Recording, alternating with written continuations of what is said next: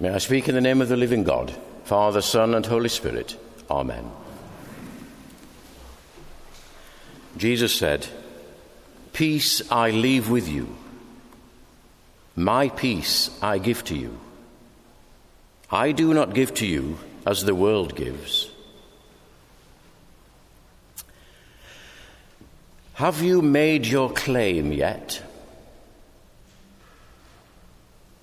I'm very, very excited because on August the 29th is the final day. It is the day when I will receive no more emails, phone calls, hopefully leaflets through the letterbox about something to do with my personal protection thing. I think you understand what I'm talking about. I do not want to denigrate this situation whatsoever, but it's been interesting for the last, seems like a decade, being regaled by, have you made your claim? It will be a wonderful day. But have you made your claim? I don't work for the companies, by the way. It is right that people should have that which is rightfully and lawfully theirs. So I am not denigrating the fact that people may need to make a claim. But many Christians, sadly, do not claim that which is theirs. Now, for those who were here about 2 weeks ago at the Tuesday Eucharist, this is an expanded, I'll not say rehash, an expansion on my short homily. You may have a little rest. Many Christians sadly do not claim that which is theirs. John chapter 14, we know as Jesus' farewell discourse, is, as somebody said, the last will and testament of Jesus Christ. Jesus has nothing materially to leave to us. All his material possessions would, in a few days' time, be stripped away from him. He did leave one thing, however. He left an empty tomb. Even that was on loan and would return back to its owner.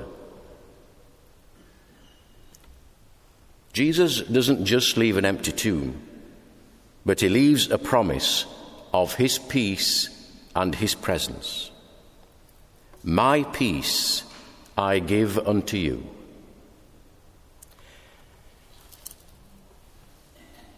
I did a little inventory of the pastoral conversations that I've had here in this cathedral church over the past 5 years, on Sundays and also midweek when visitors come into the cathedral.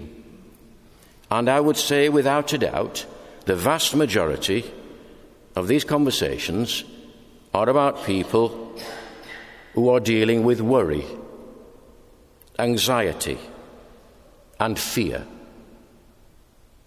And many, many, many times, and as the saying goes, if I had £1 for every time they'd said it, I wouldn't need to claim that thing which I'm being encouraged to claim. People say to me, I didn't know where to come, but I thought here I would find some peace. My peace I give unto you, not as the world gives, do I give unto you. Many, many people come here to this holy space and place to find some rest and peace from their difficulties. And certainly as a priest here in this cathedral church, it is a privilege and a joy to be able to lead people into a place of peace and comfort. My peace I give unto you, not as the world gives, do I give. The world deals with an uneasy, fragile, and fickle peace. It is often based on power and influence and status. We have only to see our own political situation at present. It seems to be in turmoil, and all of us long for some peace and quiet, perhaps even some silence from the many, many voices. But we are called as the church, the body of Christ, to be dealers in peace, Christ's peace. My peace I give unto you. This is our inheritance. It is what belongs to us. It is the gift of Christ. This is based on our relationship with Christ, with the Godhead, Father, Son, and Holy Spirit. It is a relationship based on love. Jesus said, "Those who love me will keep my word, and my Father will love them, and we will come to them and make our home with them." This truly is God dwelling with us. Here is an intimacy with God through Christ in the power of the Holy Spirit. How hospitable are we towards the Godhead, Father, Son, and Holy Spirit? If we look at John chapter 14, and the Gospel reading this morning came halfway through that chapter, if you look at those previous words and the words we read today, we see there an image of a relationship, a loving relationship, a loving, living relationship between God the Son, God the Father, God the Holy Spirit, and us as God's children. We read Jesus speaking about, "I am in the Father, and the Father is in me, the Father who dwells in me." He says to his disciples, "Believe me that I am in the Father, and the Father is in me." This is a strong and powerful relationship of mutual love. Jesus says, "You know him because he abides with you and he will be in you."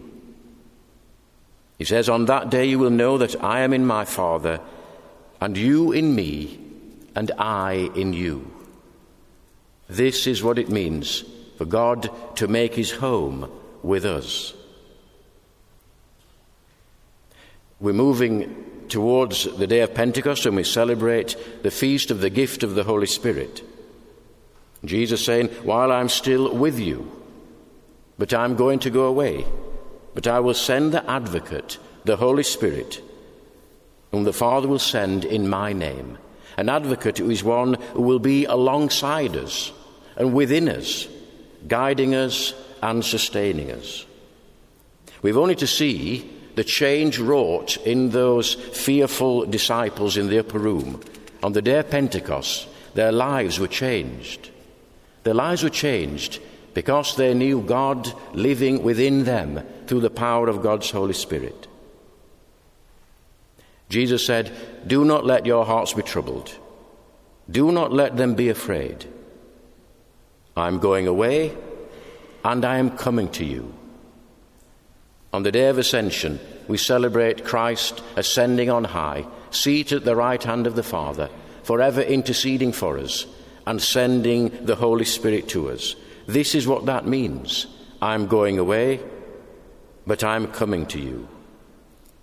Christ's physical absence from them meant the promised gift of the Holy Spirit, and ever after, he would never, ever leave them. What is then our inheritance that we need to claim? It is the peace of Christ, the power of the Holy Spirit to live our daily lives as Christians. It is the presence of God, Father, Son, and the Holy Spirit. There is no August the 29th for us as we claim this, our promised inheritance. There is no cut-off point. It is now. So I advise you to make your claim now. Peace I leave with you. My peace I give to you. I do not give to you as the world gives. Amen.